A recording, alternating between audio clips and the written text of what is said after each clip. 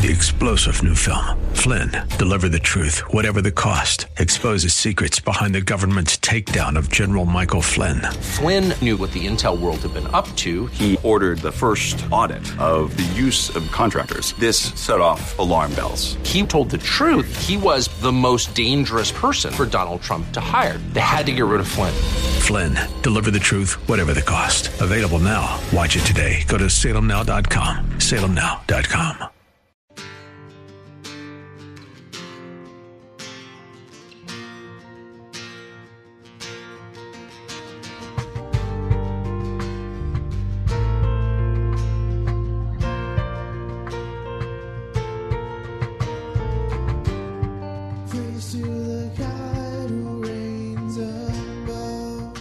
Hello, and welcome to In the Word, a ministry of Calvary Chapel of Orlando. We hope that God speaks to you today as we continue our study, verse by verse, chapter by chapter, through the Bible, with Senior Pastor Will Ramirez. Today, as we continue with our study in the book of Acts, we see God slowly beginning to spread the gospel to Gentiles as well, and the church begins to spread outside of Judaism. We'll pick it up in Acts chapter 11, verse 19. The title of the message is The Best Church. Acts chapter 11. Acts chapter 11. Well, in going through the book of Acts, remember the theme of Acts is that Jesus is still working. He is still doing his thing, even though now it looks a little different. It's through the church by the Spirit. And as we've been going through, we've been seeing that the initial call where the Lord had told the apostles, hey, you're going to be my witnesses, and it's not just going to be here in Jerusalem, not just in Judea, but it's going to branch out to Samaria and the uttermost parts of the earth. And so we saw that last week as the Gentiles there in Cornelius' house come to faith in Christ and are saved. And then the church hears the news, and Peter explains what happens, and they rejoice that God had granted to the Gentiles repentance unto life. But despite Peter's experience with Cornelius, the church didn't all of a sudden just launch into Gentile missions. In fact, prior to this point, the only launching we've seen has been a persecution-induced launching of missions. The church really hadn't actively said, let's go out and tell people about the Lord outside of our boundaries. They were driven there by persecution. And so the majority of the church, even after the experience with Cornelius, continued as normal. It's a good thing God had other plans. See, often there's a tendency to romanticize the scriptures, to ignore the flaws of God's servants or of the local churches we find in the scriptures. But with a healthy understanding of them, we can see how God wants the church to be the best church we can possibly be. But that right kind of church requires the right kind of Christians. And in these verses here at the end of chapter 11, there is so much that's right about the believers. And so it's my heart that we would learn from them that we might be the best church that God wants us to be. So Acts 11 will begin in verse 19. Now they which were scattered abroad upon the persecution that arose about Stephen, they traveled as far as Phoenice and Cyprus and Antioch, preaching the word to none but unto the Jews only. So we're kind of backing up in time a little bit, getting a little context. This is before the whole experience with Cornelius. And he explains that during that persecution of Peter, we know that Philip took the gospel to Samaria. We know that afterwards that the gospel went to other places in Judea and that Peter was checking up on them. But now we hear that the gospel also went north. It mentions here that those that were scattered, they went as far as Phoenice, which would be modern day Lebanon, there on the coast, the coastal cities. Cyprus, which was that large island off the coast of Israel where Barnabas had been from. And then it says all the way to Antioch as well. Now, Antioch is an interesting place. There were 16 Antiochs in the Middle East at this time, all built by the Syrian emperor Seleucus I in honor of his father Antiochus. So he named a lot of cities after dad. He really liked his dad, I guess. Well, this was the Syrian Antioch, far to the north of Israel and Phoenice. In ancient times, the population numbered 500,000 people. It was the third largest city in the Roman Empire behind Rome and Alexandria. It was the cosmopolitan center of trade, religion, and politics between Asia Minor and the Middle East. It had a massive Jewish population due to the fact that the Romans granted full citizenship rights to any Jew who had emigrated there.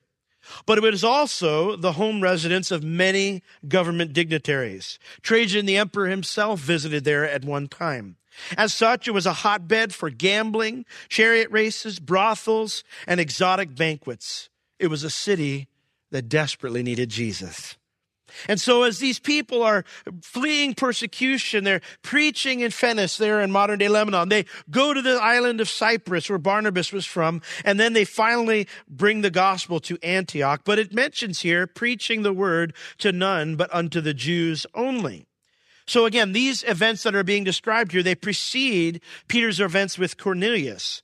And so this was the common practice of the church. No one gave a thought to the Gentiles. But praise God, that's about to change. Verse 20.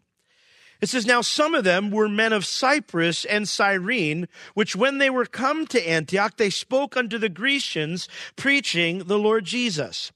And so we see here that some of these guys who came up this way, they were men of Cyprus and Cyrene. Now, Cyrene, it may sound familiar to you because of the guy, remember Simon, the man from Cyrene who carried Jesus' cross, right? Sound familiar? Well, this is a North African city. It's located in modern-day Libya. It had a Jewish population of about 100,000 due to the fact that Ptolemy Soter forced some Jews to settle there around 300 BC. These would have been those who had attended the synagogues in Jerusalem, the ones that Stephen was reaching out to, eventually complained about him and got him stoned. These guys who had gotten saved through Stephen and others' ministry, now they're bringing the gospel back to their homeland, bringing the gospel up here. And as they're moving that way, they come to Antioch. And as they're there, something strikes them. Now, whether the thing with Cornelius had happened or not, we don't know by this time. But something strikes them. They said, we're preaching the gospel to all these Jews. What about these Gentiles? Maybe God loves them too. And so we find out that a non-traditional church is founded here at Antioch, for they were preaching the Lord Jesus. And I love that. They weren't preaching politics. They weren't even preaching church affiliation. They said, you need to be a part of Calvary Chapel. They didn't say that. They were preaching a person, and it was Jesus Christ, our Jesus. That's who they were sharing about. And look at what verse 21 says as they stepped out to do this crazy thing, to preach to the Gentiles, to share Jesus with them. Verse 21 says, and the hand of the Lord was with them, and a great number believed and turned unto the Lord. Now, if you have a Bible that translates the word Grecians there in verse 20 as Hellenists, the reason why is very often that's who that indicates. However, Antioch was a Hellenistic Jewish city. Any Jews they'd be preaching to already would have been Hellenists. And it makes it very clear that they had been preaching unto the Jews only prior to this point. So the word Grecians here does not mean Hellenistic Jews, but it means Gentiles. And God's hand was with them in that task. We often use the phrase, could you give me a hand with that? That's exactly what the Lord did with these Christians there at Antioch.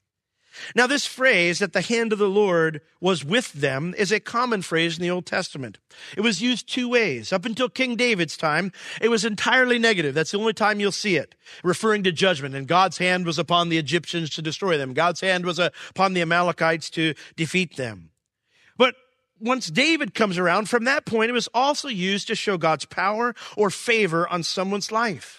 Ezra is the one who probably made this phrase the most famous by saying that all of the good that he did was because of the hand of the Lord his God upon him. May that be our testimony as well, amen?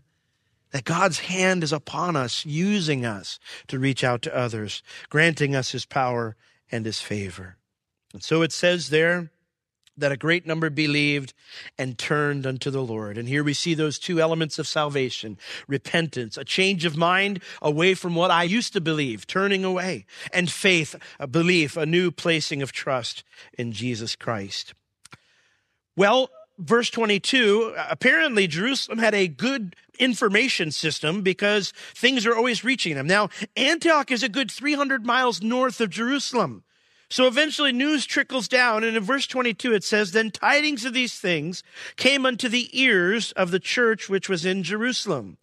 And they sent forth Barnabas that he should go as far as Antioch. The word phrase there, go as far as, means go through the area as far as Antioch. This would be very similar to when they sent Peter and John to investigate what was going on with Philip in Samaria. Hey, we're hearing about these Samaritans getting saved. Oh no, what's going on now? Send Peter and John down. We got to verify, make sure this is the Lord. And it was the same thing here. Hey, we heard there's a non-traditional church that's been formed up in Antioch. And so they decided to send Barnabas, a Hellenistic Jew himself, up there to go check on things. Now, going all the way to Antioch would take him through Phoenicia and much of the Syrian province. Like I said, it was quite the journey, about 300 miles north of Jerusalem. And when he finally got to Antioch, he was blown away at what God had done there. Look at verse 23. Who, when he came and had seen the grace of God, he was glad. He was glad. When Barnabas arrived at Antioch, he was so excited that God had poured out his kindness on all of these people that he loved. He didn't come up grumbling about all the potential problems this might cause with the people down in Jerusalem. He didn't wonder who was legit and who wasn't. He didn't check to see who had been circumcised and who wasn't. And you know what? He was just excited that God was saving souls. And you know what? Whenever God is being good to others, it should bring joy to our hearts, shouldn't it? We should never be, well, the reason that church is being blessed, they're probably compromised. That's not really God's spirit. They're into just excitement. Like it's a sin to be excited about Jesus. I was listening to a teaching from a worship conference a couple years ago, and the title of it was called The Worship Wars. And I was talking about just how the difficulty over generations, this is always a struggle for the church. This is not something new. That the older generation is always afraid they don't want to lose something. We don't want to lose the things that God did in our lives. We don't want to leave behind these songs and the emotions and the feelings we had with those songs. And it was describing just the horrible nature of the church in the 1800s. He was reading this one pastor describing they're using organs in their services. Whenever God is being good, it should bring joy to my heart. I don't want to be a party pooper. I don't want to be somebody who's just always got the downer, the negative Nancy. If your name's Nancy, I apologize. I don't want to walk around and just go, well, yeah, probably some sin going on. We'll find out. I want to rejoice in the things that God is doing. I want to rejoice when God is blessing another person. When I see them prospering and doing well in life, I don't want to look at my own life and say, well, how come that's not happening to me, God? How come I'm struggling, or how come I'm going through this difficulty? I want to be excited. I want to be glad like Barnabas was. Well, it says he exhorted them. The word there is in the imperfect, which means he was continually exhorting them. He didn't stop is the idea. He was continually exhorting them, it says here, that with purpose of heart they would cleave unto the Lord. That word there, purpose, means that which is planned in advance. It's the same word that's used of God's plans for us in Romans 8:28, where it says there that he works all things together for the good of those who love God and who are the called according to his purposes. That's the same word. Now, let me ask you a question. How purposeful do you think God is with you and me? I don't imagine that God just shoots from the hip when it concerns you and me. He is very purposeful. And growth as a Christian requires spiritual discipline, a purposeful approach to our walk with God. Paul will later urge the Ephesian pastors to take heed unto themselves. He'll say the same exact thing to Timothy. Pay close attention to your walk. Because if you and I don't pay close attention, our natural tendency is to drift. In Hebrews 2, verse 1, those beautiful words and yet sobering words where it says, therefore, we ought to give the more earnest heed. The phrase there means to pay very close attention to the things which we have heard, lest at any time we should let them slip or we should begin to drift away is what that means. My natural tendency is to drift. You ever been at the ocean? I remember as a kid all the time, we'd get in the ocean and mom and dad say, make sure you remember where the car is. Make sure you keep sight of the car. And of course, what would always happen? We'd be out playing in the ocean, goofing around, and then all of a sudden you look around and you go, where's the car? Where's the car? The last beach baptism I did, a bunch of the young people were goofing around, and at one point we had no clue where they were. They were way down the beach. We saw them come walking up after we're all looking for them. What happened? We didn't know. We didn't realize. What happens is the current takes you along, right? Slowly, gently, tugging on you little bit by little bit without you realizing it. That's our natural tendency if we do not pay close attention to our walk with the Lord. And so he urged them to be purposeful in doing what? that they would cleave unto the Lord. The word there means, it's a cool phrase. It means to continually continue with. To continually continue with. It refers to persistence and loyalty. And they would need it considering the challenges of living in a wicked city like Antioch. And let me ask you before we move on, do you have a disciplined walk with the Lord? Do you pay close attention to your relationship with Jesus by having a purposeful plan to do so? My natural tendency is not to just gravitate towards the Bible. People say, oh, you're the pastor. You probably wake up just quoting verses. Oh, if I am the way, the truth, and the life, no man comes to the Father but by me. Good morning, dear, you know. No, that's not how it works.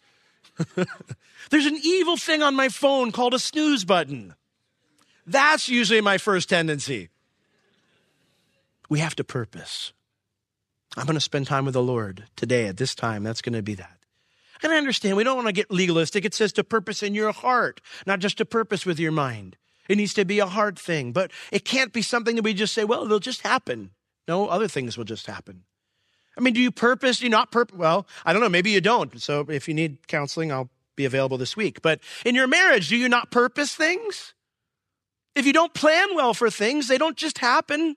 As Christmas is coming up, men, in a few weeks, now would be the time to get the card. Now would be the time to plan out, if you already haven't, what you're going to do or have some thoughts.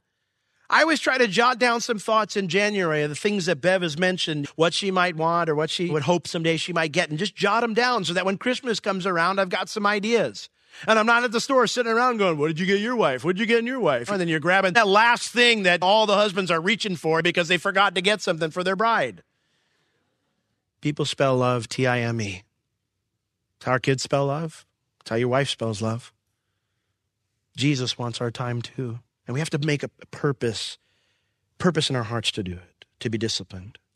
It doesn't just happen. And the reason that Barnabas did this, that he encouraged them, exhorted them to action, verse 24, is because of his character. For he was a good man and full of the Holy Ghost and of faith, and much people was added unto the Lord. He was a good man. I hope that's my testimony someday. So these are inspired words that God gave to Luke, and this is what God's opinion was of Barnabas. He was a good man and full of the Holy Ghost and of faith. What does that mean? Well, he was willing to take risks in following God's Spirit. See, it would have been very easy for Barnabas to get up there, just similar like Peter, and to go, dear God, I am amongst a bunch of Gentiles. I am in trouble. The word's going to get back to Jerusalem that I'm now the leader of this Gentile church up here. Oh, great. And yet he didn't. He was willing to take risks in following God's Spirit. He was willing to step out in faith. For those of you who may not be familiar with Calvary Chapel, that's a part of who we are. Taking ventures of faith, stepping out into the unknown, trying something, seeing whether God's in it or not. When all my kids, we were teaching them to walk, and they would take that first stumbling step of faith, and maybe they didn't reach for the right thing, and then they fell down. I didn't pick them up and give them a spanking and say, come on, you know better than that. You see your mother walk all day long. You see me walk all day long. You got 3 brothers. What's your problem, you know? No, hold on. No, son, that's not how you do it. You do it like this. Let me take your hands. Why would our God be any different? You know what? You're a parent. You understand this. You're excited because you know how it is. Oh, they're taking a step. Yeah, you want to get the camera quick before you lose it. Even if it's a misstep, you're so excited that they finally had the courage to take it. I think the Lord is pleased when we step out in faith. What's the worst thing that happens? The Lord says, no, that's not how you do it. Step over here. And there's no shame in that. I always admired Pastor Chuck because he would say, you know what? We'll step out in faith and see if it's the Lord. And if it's not the Lord, we'll step back. Right? There's no shame in that. Barnabas, what an incredible guy. He was a unique person in the early church. He stood out in how he loved and embraced other believers regardless of their background. He was the guy who reached out to Saul, remember? I mean, this was the guy who had seen, he's the one, as we're going to see later in Acts, he reaches out to John Mark, the deserter, the wishy-washy Christian, the leader who couldn't seem to make up his mind or have the courage to do what needed to be done, the sellout, the quitter. He reaches out to him. He embraced other believers regardless of their background, regardless of their failures. And perhaps the fact that God would forgive and restore a wayward Levite like him who'd forsaken his duties and moved to Cyprus Maybe that had so overwhelmed him that he knew God could and would rescue any sinner who repented. Maybe that framed his love. I don't know. But whatever the reason, his testimony is awesome. And the result is that even more people were saved. It says here, and much people was added unto the Lord. And so as this revival is going on, like Philip in Samaria, as this revival breaks out with Barnabas in Antioch, Barnabas realizes that with all these people, he can't disciple them adequately alone. I can't do this. So verse 25, then departed Barnabas to Tarsus for to seek Saul. A church can only reasonably grow in connection with its mature believers if it's going to be any type of a healthy church. You know, Jesus took on 70 men, but really he only invested in 12, right? I mean, this is God Almighty come in the flesh. And most of his time was spent with 12 guys. And really he only took on 70 guys as far as how he would influence them and send them out. If you and I are going to reach our city, first off, it means we need to grow up. We need to mature. But secondly, we have to then pour into others. Who are you pouring into? I heard someone say once, every one of us should have a Paul, a Barnabas, and a Timothy. Every one of us. You should have someone that you look up to, you admire, that pours into you. You should have someone who's a peer, someone that has iron is sharpening iron. It kind of sparks fly sometimes, but you edify each other. And then you should have a Timothy, someone you're pouring into. Have you ever considered this fact? Jesus called each and every one of us to go out and make disciples. What's the requirement for you to go out and make disciples? Just find somebody who's not as far along as you are and pour into them. It's that simple. It's that simple. Who are you pouring into? It's a church-wide job, not a leadership job or a pastoral job. It's our job as a whole. And so Barnabas knows he can't do it alone. And so he goes to Tarsus for to seek Saul. Saul, everywhere Saul went, trouble came. He's having to flee the church in Damascus by a basket. And then they want to kill him in Jerusalem. Finally, the church is just thinking, you know what we'll do? Saul, we feel like God's called you to go back home to Tarsus and minister to the people there.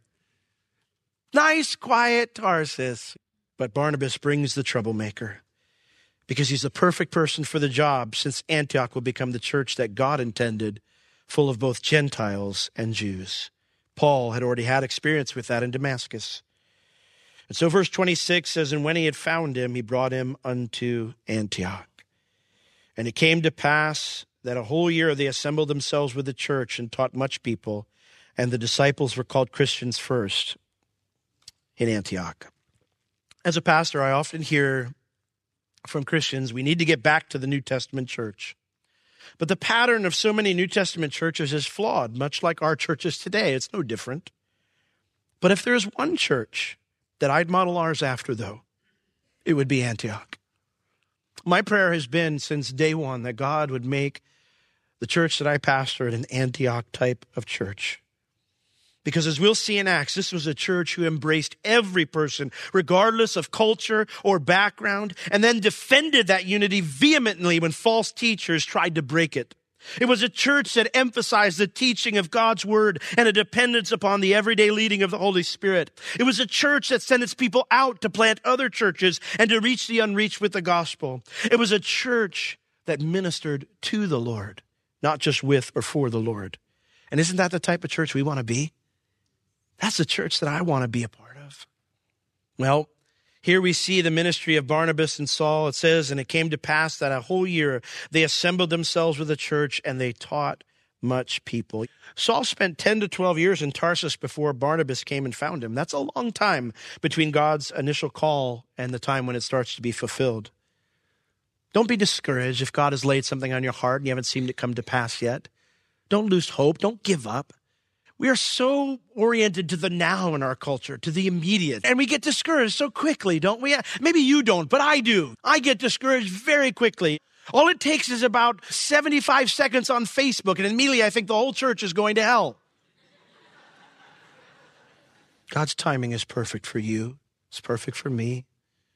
How important it is that we stay the course, we be faithful, resting in the Lord. Well, now it was time.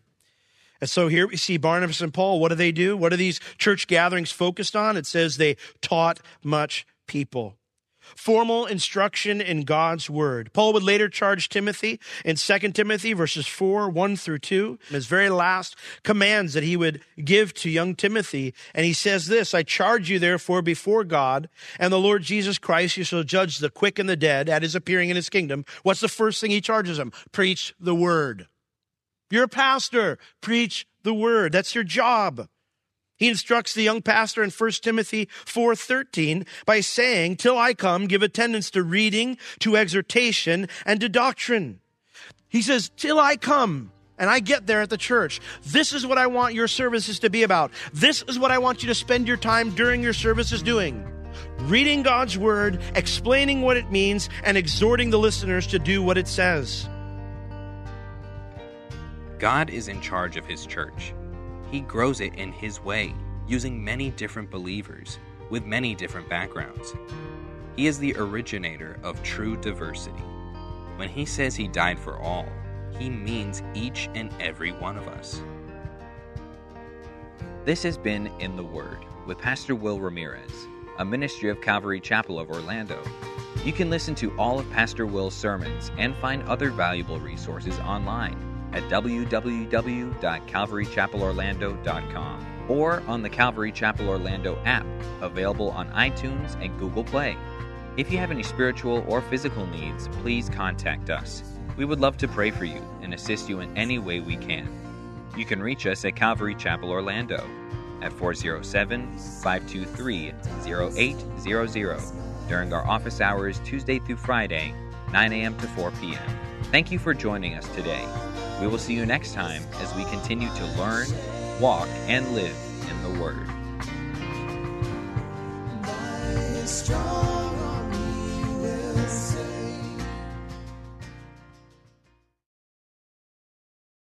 Three-star General Michael J. Flynn, head of the Pentagon Intelligence Agency, knew all the government's dirty secrets. He was one of the most respected generals in the military. Flynn knew what the intel world had been up to. He understood its funding. He ordered the first audit of the use of contractors. This set off alarm bells. The explosive new documentary, Flynn, Deliver the Truth, Whatever the Cost, uncovers the facts behind this scandal. Flynn told the truth. He was the most dangerous person for Donald Trump to hire. I find out the worst enemy that I'm going to face in my life is right here in America. They took my assessment and they wanted me to change it. And I was like, I'm not changing it. They had to get rid of Flynn. With in-depth interviews, archival footage, and never-before-seen personal records of the man behind the headlines. I just felt like I was drowning. Flynn, Deliver the Truth, Whatever the Cost. Available now. Watch it today. Go to salemnow.com. salemnow.com.